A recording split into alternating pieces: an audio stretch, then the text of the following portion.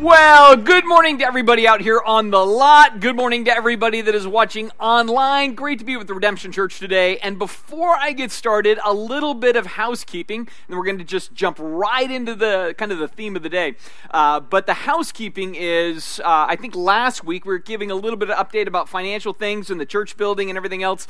And then with that, just this last week, after 3.5 years, we finally received our vesting from the city, which means they said, yes, what you want to do and how you want to do it, we give you a double thumbs up. And so finally, after all that time, that came through. So that's a very exciting thing. Long time in coming, finally came through. Still plenty of other little paperwork things to do, but that was one of the big ones that has taken a while. And then with that, I just want to remind you of something we shared last week where we have had a very generous individual come forward and say they will match dollar for dollar up to $750,000, all giving toward the building during the rest of this year, the next 6 months roughly. They will match dollar for dollar. So if you're thinking about where to give and how to give to the building fund here so we can get out of tents and into a facility. That would be fantastic. So good stuff all the way around. Now, with that housekeeping done, I want to remind you that we are in a new series not called Chosen Trent. It's called Called. Oh, Trent, your bonus is going to suffer this year. All right, so... it's so sad. But yes, we were in the series called, and with that, last week we started it, and we noted that we are all, as we follow Jesus, we were called out of an old way of life.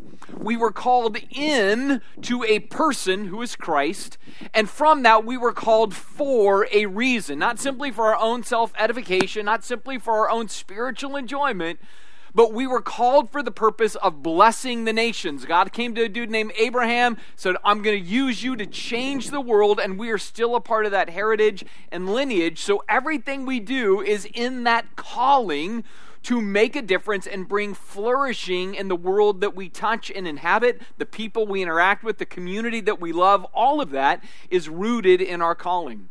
And so today we're going to continue that series by looking now at some of the individual things that we're called to. And today it's all about holiness. That when we read the Bible, we see that we are called to this radical concept called holiness. And I want us to understand what that is, because I think sometimes as Christians we throw the word around, but we haven't really stopped to contemplate exactly what it means for us. And so right now, I want to go ahead and pray. As I'm praying, you might think about opening up your app to the notes. There's a lot of notes this morning, as well as a link to some things that would be beneficial for you to read in your spare time. But I want to go ahead and pray and get us ready for today, because I think seeking and striving for the calling of holiness is absolutely critical, and understanding what that means for our life, I think that's critical as well. So let's go ahead and pray together, and then we'll jump right into it. Jesus, I thank you for your incredible faithfulness toward us, and I thank you for a topic like holiness, and that we're actually investigating it. We're not just, again, tossing around the word, and we assume we know what it means, but maybe we don't realize the depth of it, especially as it relates to you. We see in the book of Isaiah that you are holy, holy, holy. And that certainly means more than just saying you're pure or you're good. There's a depth of character to this word that I want us to understand and embrace and then live out. And so I pray that you will help us to do that, to own what it means and to do what it calls us to do, because that is the calling you've given to us. So Jesus, I thank you for today, for your faithfulness and your grace, in your good and perfect name. Amen. All right, so in the book of Acts, if you're not familiar with what that book is in the New Testament, it's the history of the birth of the church, right? So it's the followers of Jesus going out and touching lives and making a difference, and you see the expansion of Christianity. And in that particular piece of literature, you see that there's this story where our friend Paul goes into a community known as Thessalonica. And he's there for an incredibly short amount of time. In fact, when you read the book of Acts, it looks like he's only there for maybe 3 weeks, right? Very small. And yet in that time, God does this amazing work. People are radically changed. It becomes this thriving church, even in the midst of chaos and corruption and even a sense of destruction that comes their way, as they are the first church in the New Testament period to suffer persecution from non-Jewish threat. It's actually the community of Thessalonica. They set their will against the church, but it's this really faithful, odd little church that gets launched out of almost nothing with very little time. And so from that, eventually Paul writes one of his earliest letters, 1 Thessalonians, and he's encouraging this church. And this is what he says to them, and I think it's very useful for us. He says in chapter 3, verse 11, "May God our Father and our Lord Jesus bring us to you very soon." So again, he had a split fast, literally in the middle of the night, under threat, and so he wants to return. So he says, "And may the Lord make your love for one another and for all people grow and overflow, just as our love for you overflows. May he, as a result of this, make your hearts strong and blameless and holy as you stand before our God and Father and our Lord Jesus Christ, who will come again with this holy people." So that's the way he ends chapter 3. And then he tries to ground this in an application in chapter 4. He says in chapter 4, verse 3, "God's will is for you to be holy. For God did not call us to be impure, but rather he called us to live a holy life." Now, in the context of chapter 4, the precise context is this idea of he doesn't want you to be impure in the realm of certain sexual values, but rather he wants you to be holy. And our tendency when we read that is to get very binary and to think in terms of the act of. God wants us to be pure, not impure, in the act of. But Paul doesn't use the word pure as the counter to impure. He uses the word holy as the counter to impure. So when he says, "I want you to be pure," it's something not just simple as purity, it's something deeper. In fact, in chapter 4, verses 4 to 6, you see he begins to target the problem where he says, "I want you to do things in a certain way. I want you to be holy," as opposed to using one another, taking advantage of one another, using other people for your own pleasure or gratification, which is not true holiness at all. So when we look at it from that perspective, we realize that holy is something deeper than simple purity. In fact, it applies to a lot of things. When you begin to understand that holy is about a disposition, an attitude, a way of approaching other human beings, suddenly the horizon expands, because what we see then is holiness is calling us to do something with our lives. It's a certain kind of investment where fundamentally it's not all about us in life, but rather it's about the betterment of others. It's about not exploiting others. It's not about using others, but rather giving ourselves to others in a way that is altogether different than the way the world does things. That's the essence of holiness. And so that's what we're going to start to unpack today a little bit. And eventually I'm going to give you a working definition of what holiness is all about. But I want to start more basic. Before I say this is what it means, I want us to look at where it emanates from, because part of understanding what this word is all about is looking at the one who is holy, and then from that, grafting that into our lives, or maybe even more to the point, seeing how he grafts that into our lives and how we tap into that. And so if you're taking notes with us this morning in our app, I want to start with the very first section of your notes, and that is understanding this first thing. You are called holy by a holy God. I want to say that again. You are called holy by a holy God. So before you had a commission, there was a declaration set on your life by a divine disposition. In other words, it isn't simply that you're supposed to go and do holy things. Before that even starts, you have to realize that God looked at you, loved you, cared for you so much, he says, I'm just going to simply say it. You're holy. You're holy. In fact, in the book of Leviticus, that favorite book that you all love to memorize, I know, God says this, I, the Lord, am holy, and I make you holy. See, why this is critical in my thinking is that so often I think as Christians we go, well, we're supposed to be holy.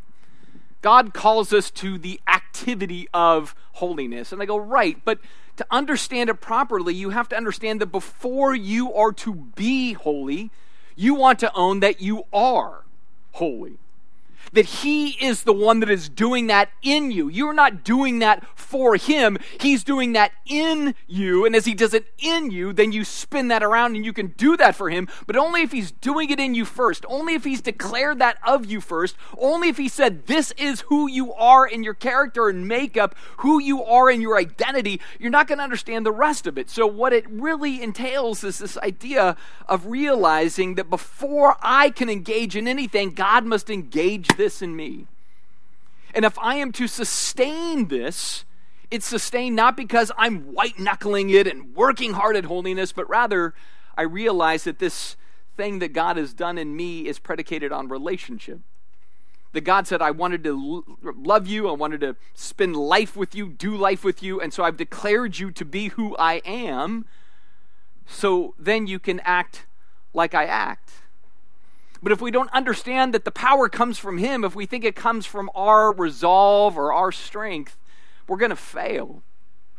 And we're going to fail because ultimately, as we will see, holiness is not about us. It's about others in the name of God who does things for others as well. And so in our world, we want to understand that this is the root of true holiness. We're called holy by a holy God. We are declared holy before we do a single holy thing. And even when we fail, and we will fail big, and we act in unholy ways, he still says, and I am making you holy, and I declare you to be holy, because that's what I do. That is what grace is all about. So it starts with a gracious God who declares you holy, and you want to look to him for all your definition of holiness at that point. Next, that flows into this idea of what we're then sort of meant to do. Right? And if you are called to holiness in your notes, then you were called with a clear agenda from a holy God. I quote from 1 Peter. He says, don't slip back into your old ways of living to satisfy your own desires. I want you to remember that line. I'm going to read it again. Don't slip back into your old ways of living to satisfy your own desires. Right?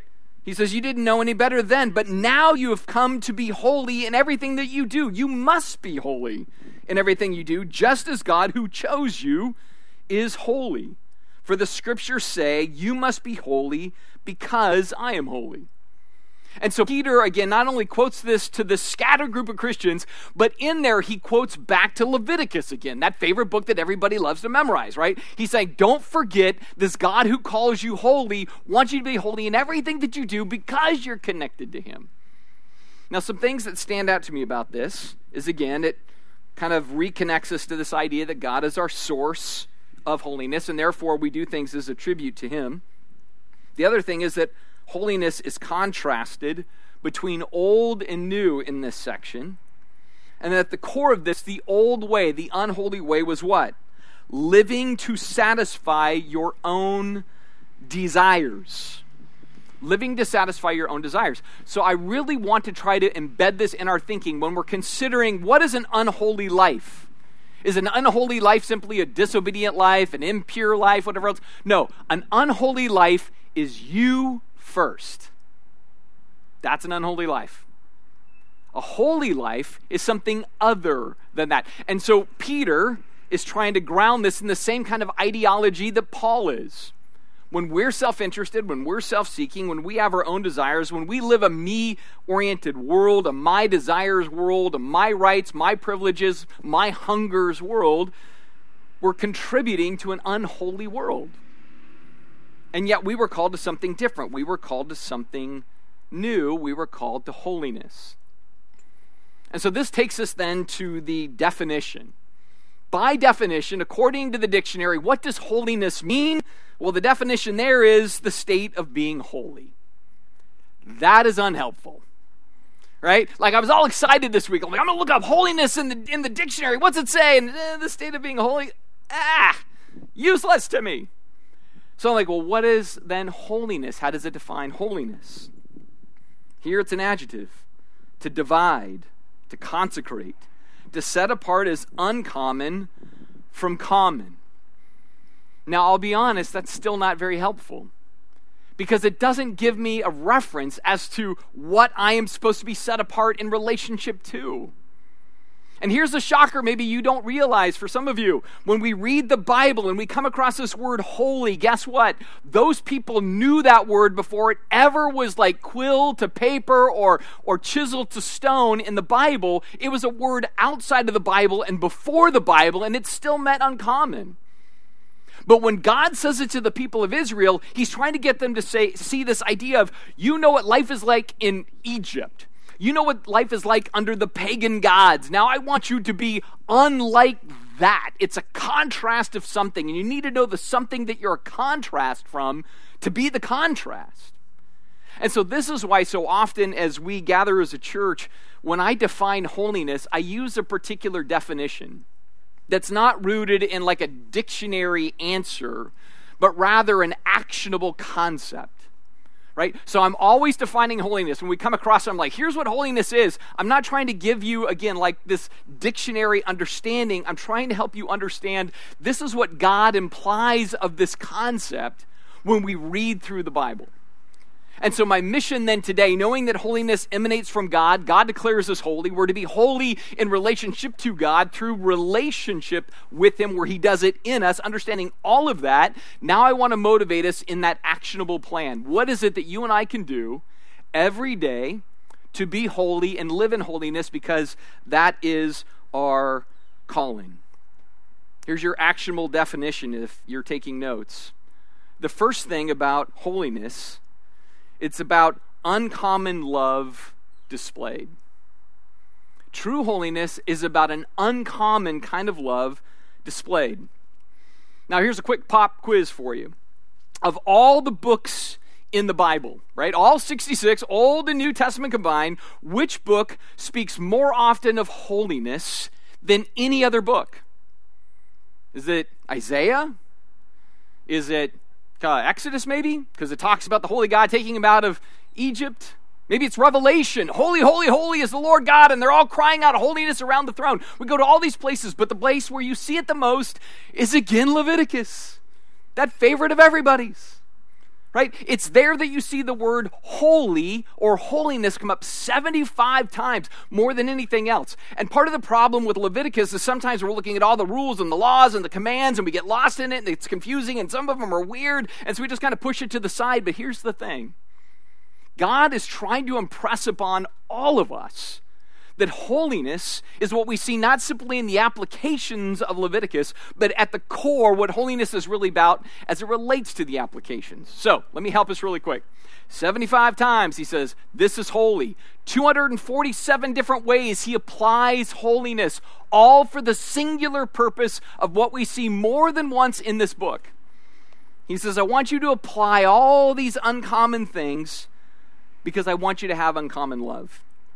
He says, do not seek revenge or bear a grudge against a fellow Israelite, but love your neighbor as yourself. I am the Lord. And he goes on further. He says, do not take advantage of foreigners who live among you in the land. Treat them like a native-born Israelite and love them as you love yourself. See, the bullseye of Leviticus is the love of neighbor. It is the first time you will see it in the Bible. Every other time it's quoting Leviticus. And so all those applications, all those crazy laws are meant to say, you know what? Love your neighbor. If you're sick, don't spread it to your neighbor. If you're tempted to cheat your neighbor, that's not love of your neighbor. If you want to exploit them for your own gratification, that's not a love of your neighbor either. All those crazy rules all just drive back to the principle of true holiness is to love somebody else and don't use them for yourself. That's the core. That's the essence.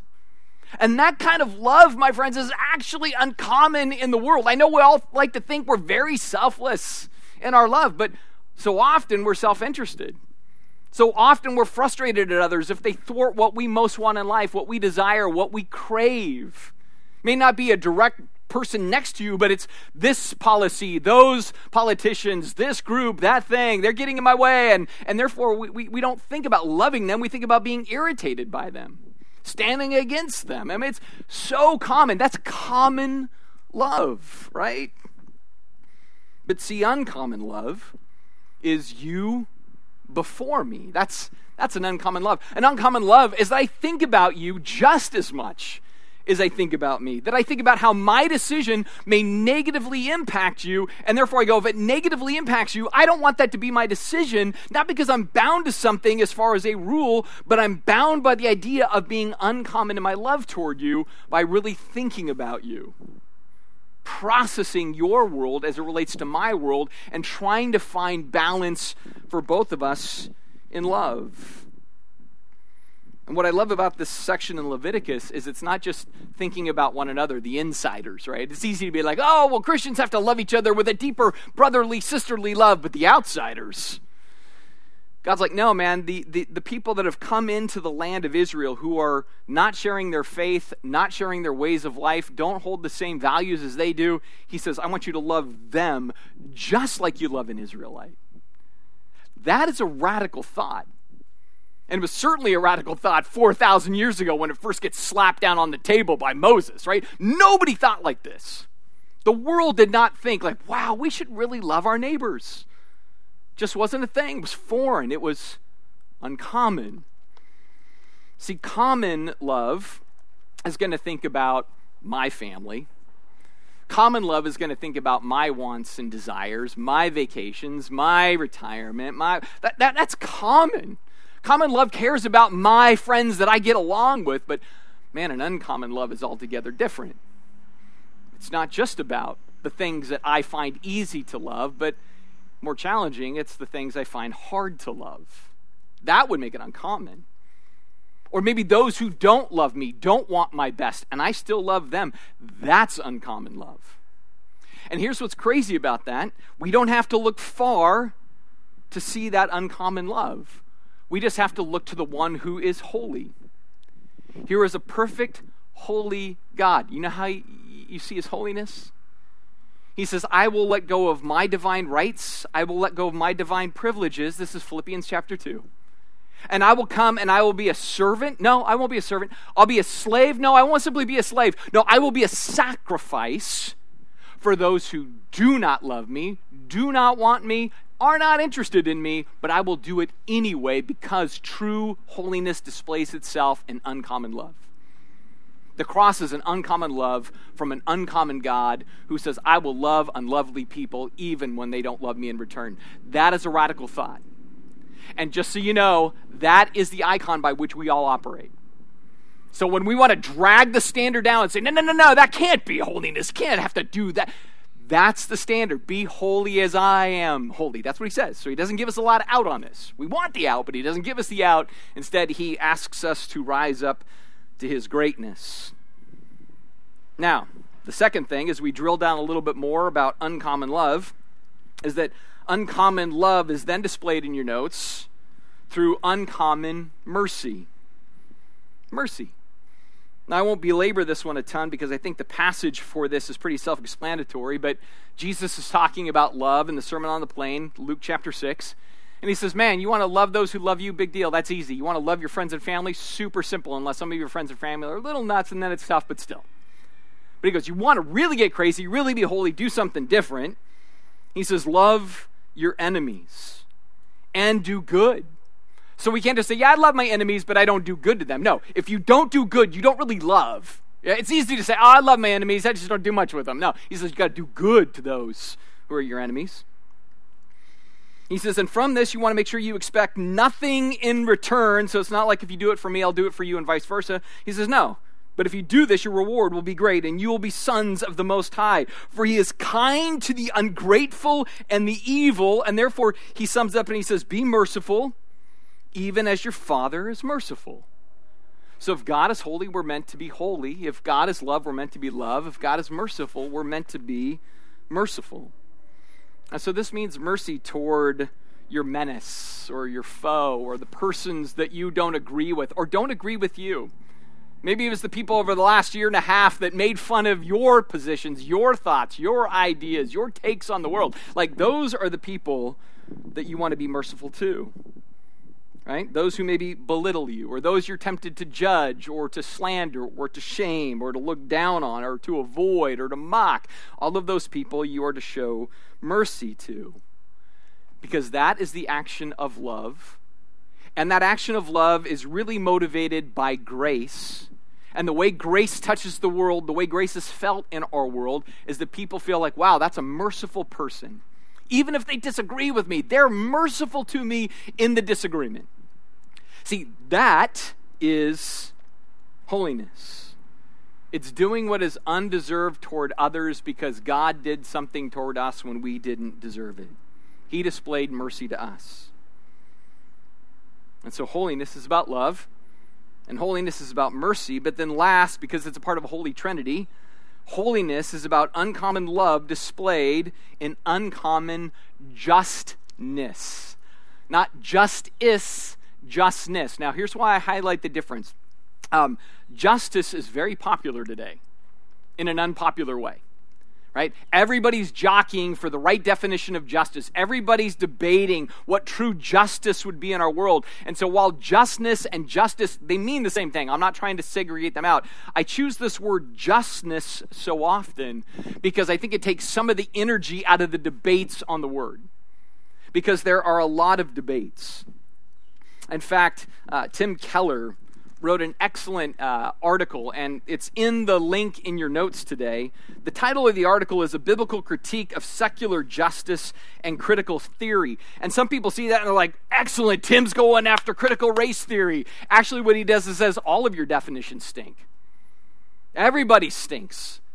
Because the Bible's definition of justice is altogether different than the ways we try to craft justice in our world. And so he talks about 4 different versions of justness or justice. He says for some groups, they grab on to libertarian justness, which is about freedom. He defines this as a just society that promotes individual freedom. So if we just promote individual freedom, that's going to be justness. This is contrasted with maybe the liberal view, which is about fairness. And there it's a just society promotes fairness for all. The third group is utilitarian, which is happiness. A just society maximizes the greatest happiness for the greatest number of people. And then, of course, in contrast to this, you have postmodernism, which is about power.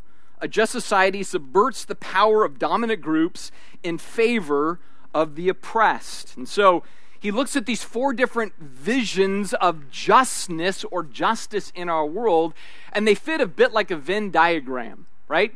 So picture 4 circles, right? And for those who are online, you actually get the graphic of this. But you have these 4 circles, and then you have a bigger circle in the middle. And those 4 smaller circles overlap a little and miss a lot. And in the same way, what Keller's saying is biblical justice, that big idea, there are parts of each of those visions of justice that are true to God-oriented justice, but also not true at all. And if you read through the article, he breaks down how each one of those other ideas kind of misses the mark. It either thinks sin isn't that serious, or sin of the individual is bad, but corporate sin is less possible, or hey, what's good for me is not good for you problems in those forms of justice. And so it's an excellent article breaking all of it down. And in the end, he says all those forms, all 4 forms, fall short dramatically of God's picture for justness. Because all 4 of those forms are ultimately somehow about protecting these at the cost of those. And true holiness says, I give myself away for all the others. Because that's exactly what God did for us. This is the way we bless the world. This is the way we bring transformation. And so from this, he goes on to define justness according to the Bible. And he has this list of things. I just have them here real briefly. The first thing he says is justness is about community. It's about community. And in that, it's realizing that what I possess is not really just mine, but it's actually at the discretion of the community that I'm called to bless, which goes back to Genesis 12. We're called to bless the nations. And so he uses examples about how a farmer in a community has a field, but God says you can't take the crop on the corners. Right? So you have to leave it. God mandated that. It wasn't like, hey, it's just voluntary. It's like, no, it's required. So there's this sense in which justness cares for everybody, and sometimes it's almost mandated because our sinful nature does not always want to care about the least of these. And so that's one of the components of true justness. Another component is equity, according to Keller, that everyone must be treated equally and with dignity. Not just everybody should have the same shot, but in that, everybody should be esteemed with dignity, for all bear the image of God. And so that's justness. The third thing is it says, you know what, there's corporate responsibility in justness. There were times where Israel, 150 years later, still was repenting for the actions of their forebears. Because there's community engagement and community responsibility, and a community needs to care about justness, not just the individual. And sometimes it's a recognition that there wasn't justness, even if it's been hundreds of years, and you confess that. He says, that's true justness.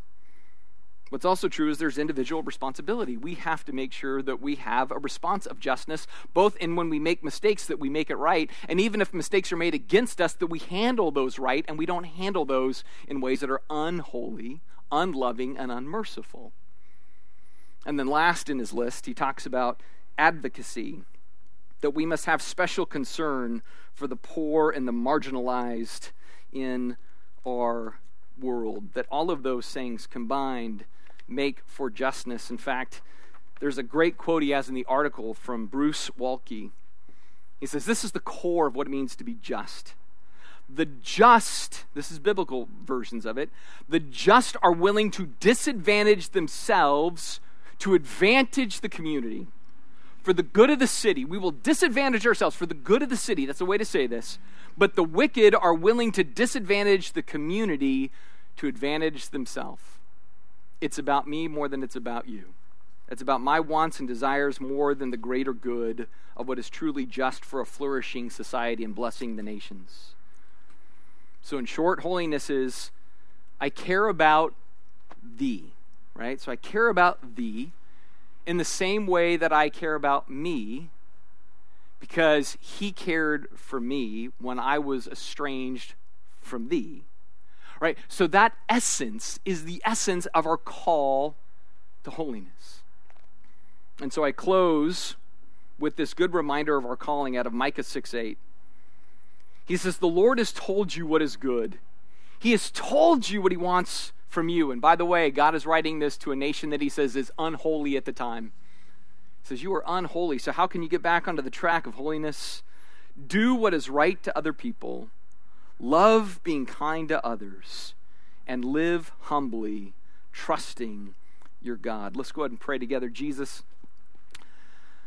thank you for your incredible faithfulness to us. Thank you for the fact that you call us holy. And in that, you literally are daring us to actually trust you in such a way that we would live holy. Like, I think part of the challenge we always have is like, man, if I really live this out, if I was really, truly holy in the way that you describe, I might miss out. I might lose some stuff. I might be taken advantage of. And so we have all of the reasons why we don't want to risk our calling here. But as that passage closes, we must trust you. And in that, we must care to emulate you above even our own comfort or provision. And that doesn't mean that comfort and provision's bad, but boy, we can sometimes put it ahead of you. And that is just being common. That's like what everybody else is doing. May we be uncommon and different in your name, because your name is in fact holy. And we want to wear your name well. We thank you, Jesus, in your kindness and goodness toward us, in your good name. Amen.